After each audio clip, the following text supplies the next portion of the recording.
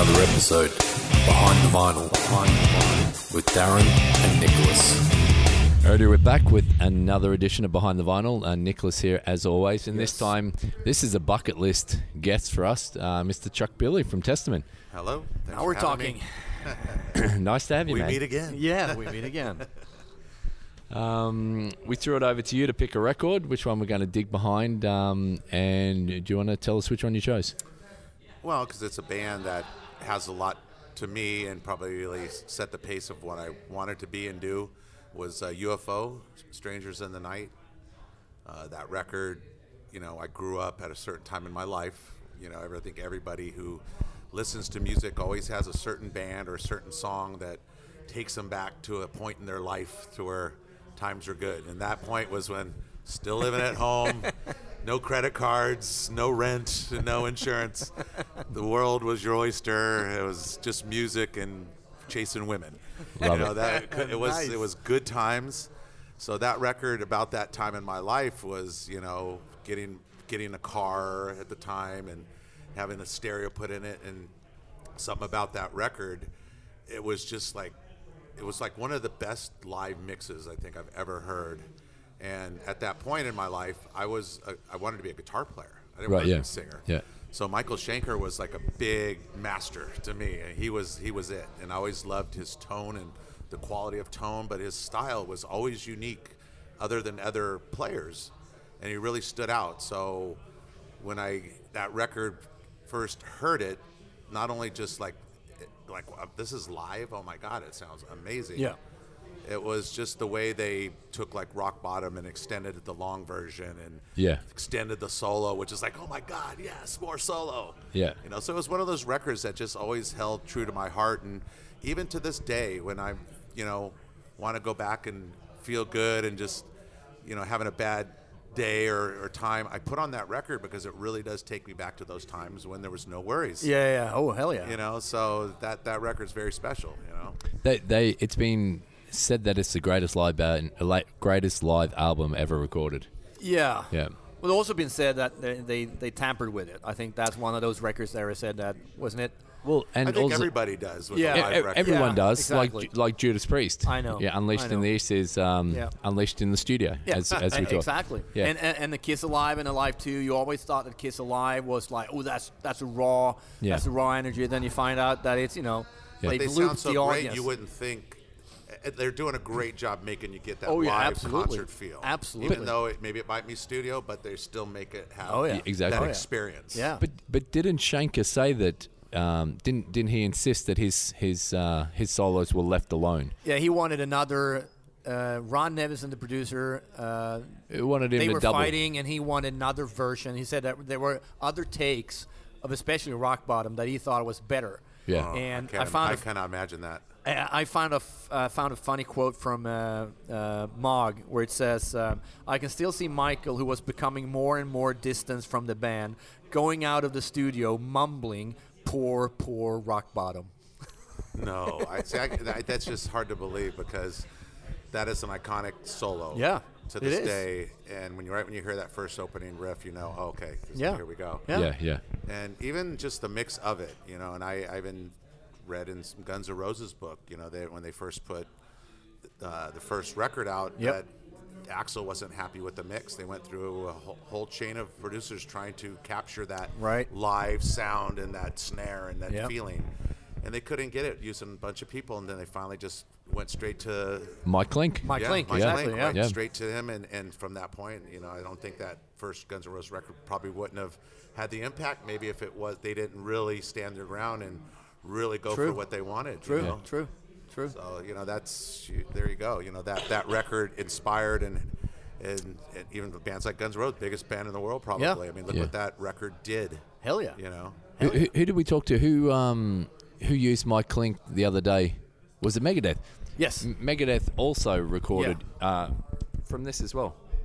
Wow. They picked up on this and they got Clink because of this as well. Yeah. So interesting. Yeah. Okay, let's play a song and we'll come back and talk some more.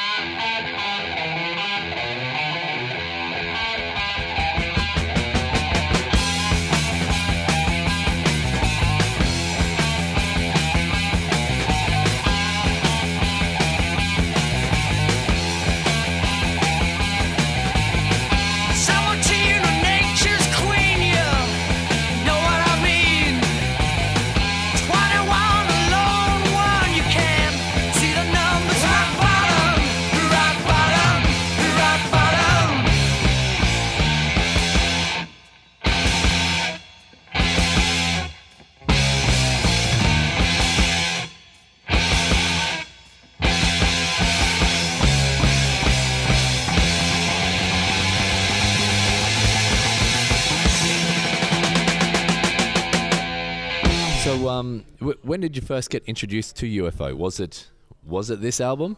Were you aware of them? Were you aware of Schenker?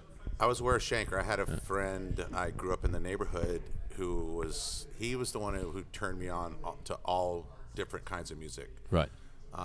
I grew up in a house with 2 older brothers, and my oldest brother, he's 5 years older than me. He was more into like Dylan and Crosby, Stills, Nash and Young and that kind of stuff. So I was listening to more of that because had no choice at home. Yeah. So my neighbor down the street, he was like, no, here's what you got to listen to. So he turned me on to some really cool, those early days, Plasmatics and UFO.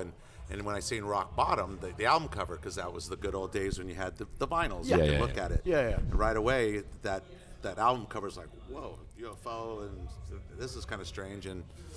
But when I first heard that album, the vocals and the melodies just really captured me. But that's when I really learned who Michael Schenker was. Right. Yeah. Because even from that first record, most people stray away from what they lay down on albums, but he stayed true to what he did from the get. And then when you always, in tone-wise too, probably till this day, when you still see him, you right away that's Michael Schenker, just based on tone and the way he bends notes and everything. I haven't heard anybody ever come across to me that way since then. So I'm sure there's a lot of guitar players you probably talk that are inspired by that tone or try to reach that tone, but I don't know what it is. Maybe it's just a special technique. I don't know really what it is, but that was my first thing, and I was hooked because, like I said, I wanted to be a guitar player, and when I heard that tone, it just sang to me. Right. And so I've been a fan ever since. And Have you ever met Schenker? I have. I met Schenker, and then later in life, I think it was called. I can't remember. Phil and Pete Way did a project. I'm not sure if it was UFO, but James Murphy, our guitar player, he produced the record. Oh, right. Okay. So I get to go down and hang. I'm like, I'm going to come over there. We got them in the studio. I'm going to be there. So I got to come over and hang and meet and became pretty good friends with Pete and Phil. So every time we'd go to a festival, we'd cross paths, we'd reconnect and see each other. And so we kind of had that little James Murphy connection from that. And That's it was good to see him, but I didn't really keep in touch. Really, internet wasn't really a thing back then, you know. So, and I don't know. Maybe I didn't nerve to ask them for their phone number, or give me your address so I could pen pal you, or something. Yeah. So, but it was I was really touched because they were just really true human beings, Right. Really, really cool people. Pete Way he's just so down to earth. Yeah. And that to me was, especially becoming a musician, it always played a part in my mind. Like, this is how you should treat your fans. Just the way they're treating me, because they just treated me like a friend and a real person. Most people in that status, to me, they were the gods. Yeah. I'm waiting for Schenker's book. Michael Schenker's book. Yeah. Is it coming? No, the thing was that I've interviewed him a couple times. I remember interviewing, and I asked him, like, everybody's writing books these days. When are you? Well, I've actually written one, and it was about 400 pages, and then I wasn't satisfied with it, so I threw it into the fire pit. So that was it. Right. I've heard some crazy stories, though, about Michael, just, his antics of just getting on a plane or leaving a tour and just taking off and with no warning, telling the band, I'm out of here. He's just gone. Yeah. Yeah. And I was like, wow, man, that takes some nerve just to, like, Special character. walk right away from a tour and just leave everybody hanging. I was like, man, that's okay. But, I guess when you're Michael Schenker, you can do that. Yep. Yeah, I guess. And get away with it. Yep. Yeah. Definitely. Yeah. But they were a party band as well. Because I was kind of a late bloomer when it came to UFO. Since I was into the Rats and the Motley Crue. Right, Rats, I probably got into UFO like early 90s and started buying their records and loved that stuff. I think Iron Maiden got me in a UFO. Yeah. I think Dr. Doctor. They played Dr. Doctor. Hearing right, Dr. Doctor, which repeatedly, every Iron Maiden show, I was like, hang on a sec. Who is this band? And I think that's how I first discovered UFO. Yeah. So. And then you later on read that they were kind of like in the 70s, they were like Motley Crue. They were partying really hard, and Pete Way especially, and all that stuff. So Yeah. but great melodies and great songs. That's what it was, the melodies. I Yeah. mean, the riffs alone were great, but Phil somehow put a beautiful tone and melody over it, Yeah. which really, really just made it work. Yeah. When you hear UFO, no matter what song they did, you knew who it was right out of the Yeah, gate. yeah, It just has that iconic sound. Yeah. And it's a shame, I just missed the last time they came through California with Phil. I think he was the last remaining guy. Right. Yeah. Right, In yeah. the band, Yep, and yep. I was like, man, I got to go see him, and I missed it. But everybody I talked to said it was amazing, and he sounded great. Yeah, oh, yeah. just like always, Yeah. just amazing voice. Absolutely. Al- Absolutely. Although Phil and also Pete played Sweden Rock Festival last year. Yes, they did. Yeah, They in did, right. two different bands. Yes. And I was With UFO. no. Phil with UFO. Phil right? was with And UFO. Pete Way Who was Pete with? He was doing his Pete. own thing, I think. Was it right? Yeah, Yeah, I think so, yeah. But they met in catering. I was in Yes, catering yeah. when they met, and they stood up and they met and they embraced and they talked, and a couple of people. As happens, a couple of people then come over and can we get a photo? Can we get a photo? Yeah. And I kind of erect the chemistry Right, of yeah. them two just being so. It seemed like they were so happy to see each Yeah, other and yeah. genuinely embraced and were having a nice Yeah. talk until people destroyed it by then bugging them. Once one person and they agree to it, then there's 10 people lined up. Yeah. I think Schenker and Mogg, don't they live in the same city in England? Oh, do they? Well, Shanker lives in he lives in Brighton, I think, or something like that. No, I or think Devon. Mogg lives there as well. Oh, really? I Okay. think so, which is kind of weird. So they crossed paths at the coffee shop or something. Yeah, every now and then. exactly. That'd be-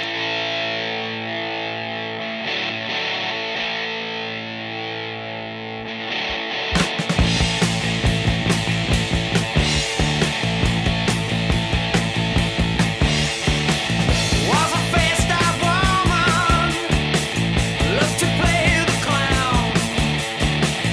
You won't do nothing about it. Break a good boy's resistance down.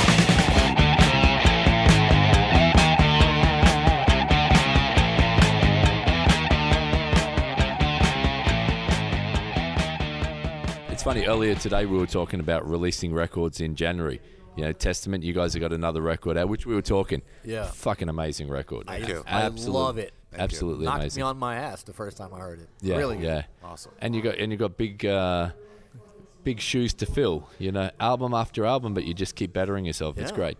It's a challenge. I mean, you always try to outdo yourself. But when it comes to songwriting, I think we're pretty lucky because Eric handles a lot of the songwriting. Yeah. So, he always comes up with something fresh because he doesn't really listen to a lot of other bands but his black metal. Yeah. Right. Okay. So yeah. he's not influenced by what's current or the new upcoming sounds, whatever. He's like, oh, this is the future. And so we're lucky in that sense to where we're stay on our line. Stay on your path. Right. Yeah. Excellent. But we talked a little bit about releasing albums in January, and it was interesting. This was released on the 2nd of January. 2nd of January 1979. Right. And I was saying maybe it was different back then, because I was like a wee little Wee little boy. then. But releasing It it probably was because you had radio, probably pushing more of that A&R, people pushing those songs, Doctors and stuff. So Yeah. when you got the big machine like that, it probably doesn't really matter when you get out, as long as that single's out and people run by the record. Yeah. Yeah, We don't yeah. have that now. It's kind of internet and, No. that's all. Yeah. Different time. And something as simple as you probably got paid, and I think you did get paid weekly back then. Back in those days, you would get your money weekly. Can Oh, you mean just for working? just for working? Oh, okay. Yeah, just for working. Something Maybe. so that was simple. Australia. You didn't get that over here? I don't think so. No. You didn't get that in I America? think it's No. been every month. Okay, see, in Like, ever Australia, since. we used to. When I was a kid, I can remember my old man used to get paid once a week. Okay. You Wow. know, so you can kind of hold it off until the Friday. Oh, okay. and there's more money. So Wow. money for him, more beer money for him on the Friday. yeah, of course. It, Yeah, it you would know. always come in, but when I saw that, I thought because now January is a really horrible It time is, to it release is, a record. absolutely. You know, Yeah, yeah. Because there's other things, and you got no money after Christmas, and Exactly. And the industry kind of shuts down. Yeah, yeah, right yeah. Industry before shuts down Christmas and 2 weeks after into the January. So exactly. there's nobody working. Yeah, No. yeah, exactly. But UFO still going now. As we talked about, Vinnie Moore's on guitar too, right? Vinnie Moore, yes. Vinnie Moore, great guitar player. Yeah. Um, Mind's Eye. That was his Yeah, absolutely. instrumental back album. in the day. Yeah. But UFO have influenced so much, especially in the Bay Area. The Bay Area, UFO had a Probably a lot. I know a lot of you have it's Michael Schenker too, but I got to give Phil credit because even Phil singing with anybody else, even if it wasn't the Schenker team, yeah. you would think it was possibly UFO because Phil's just so his style, the way he sings, his texture of his voice. Yep. I don't hear that anymore. No. At all. No. And for him to be doing it, 50 years or close to, I mean, and Yeah. still be singing strong like that. Yeah. It's amazing. I mean, I look up to that a lot. Yeah, yeah. Love it. Alrighty, let's go out with Dr. Doctor. And yeah. Chuck. That is a good song. Dude, that is a good song. It's a really and perfect for Maiden when they play it. They play it right before they hit the stage. Don't They they literally play it before they hit Right, the stage. exactly. 'Cause it Yeah, really gets you exactly. going. Yeah, It's a good song. it does indeed. Yeah, without a doubt, the most famous song, most Yeah. famous Oh, yeah, yeah. UFO song. And Rock Bottom, of Yeah, course. yeah, I mean, you just associate that solo. I mean, that live record, that solo. You're just expecting it to carry on. Right, yeah, absolutely. Yeah. Thanks for your time. you. Good Thank luck you. with the new album coming out. Everyone, go and check it out. Titans of Creation. Man. Absolutely, first single is out now. Night of the Witch. Absolutely. So go and check it out. It's it's It's a monster. It's a Thank monster, you. without Thank a you. doubt. Proud of it. And we'll talk to you soon. All right. Cool.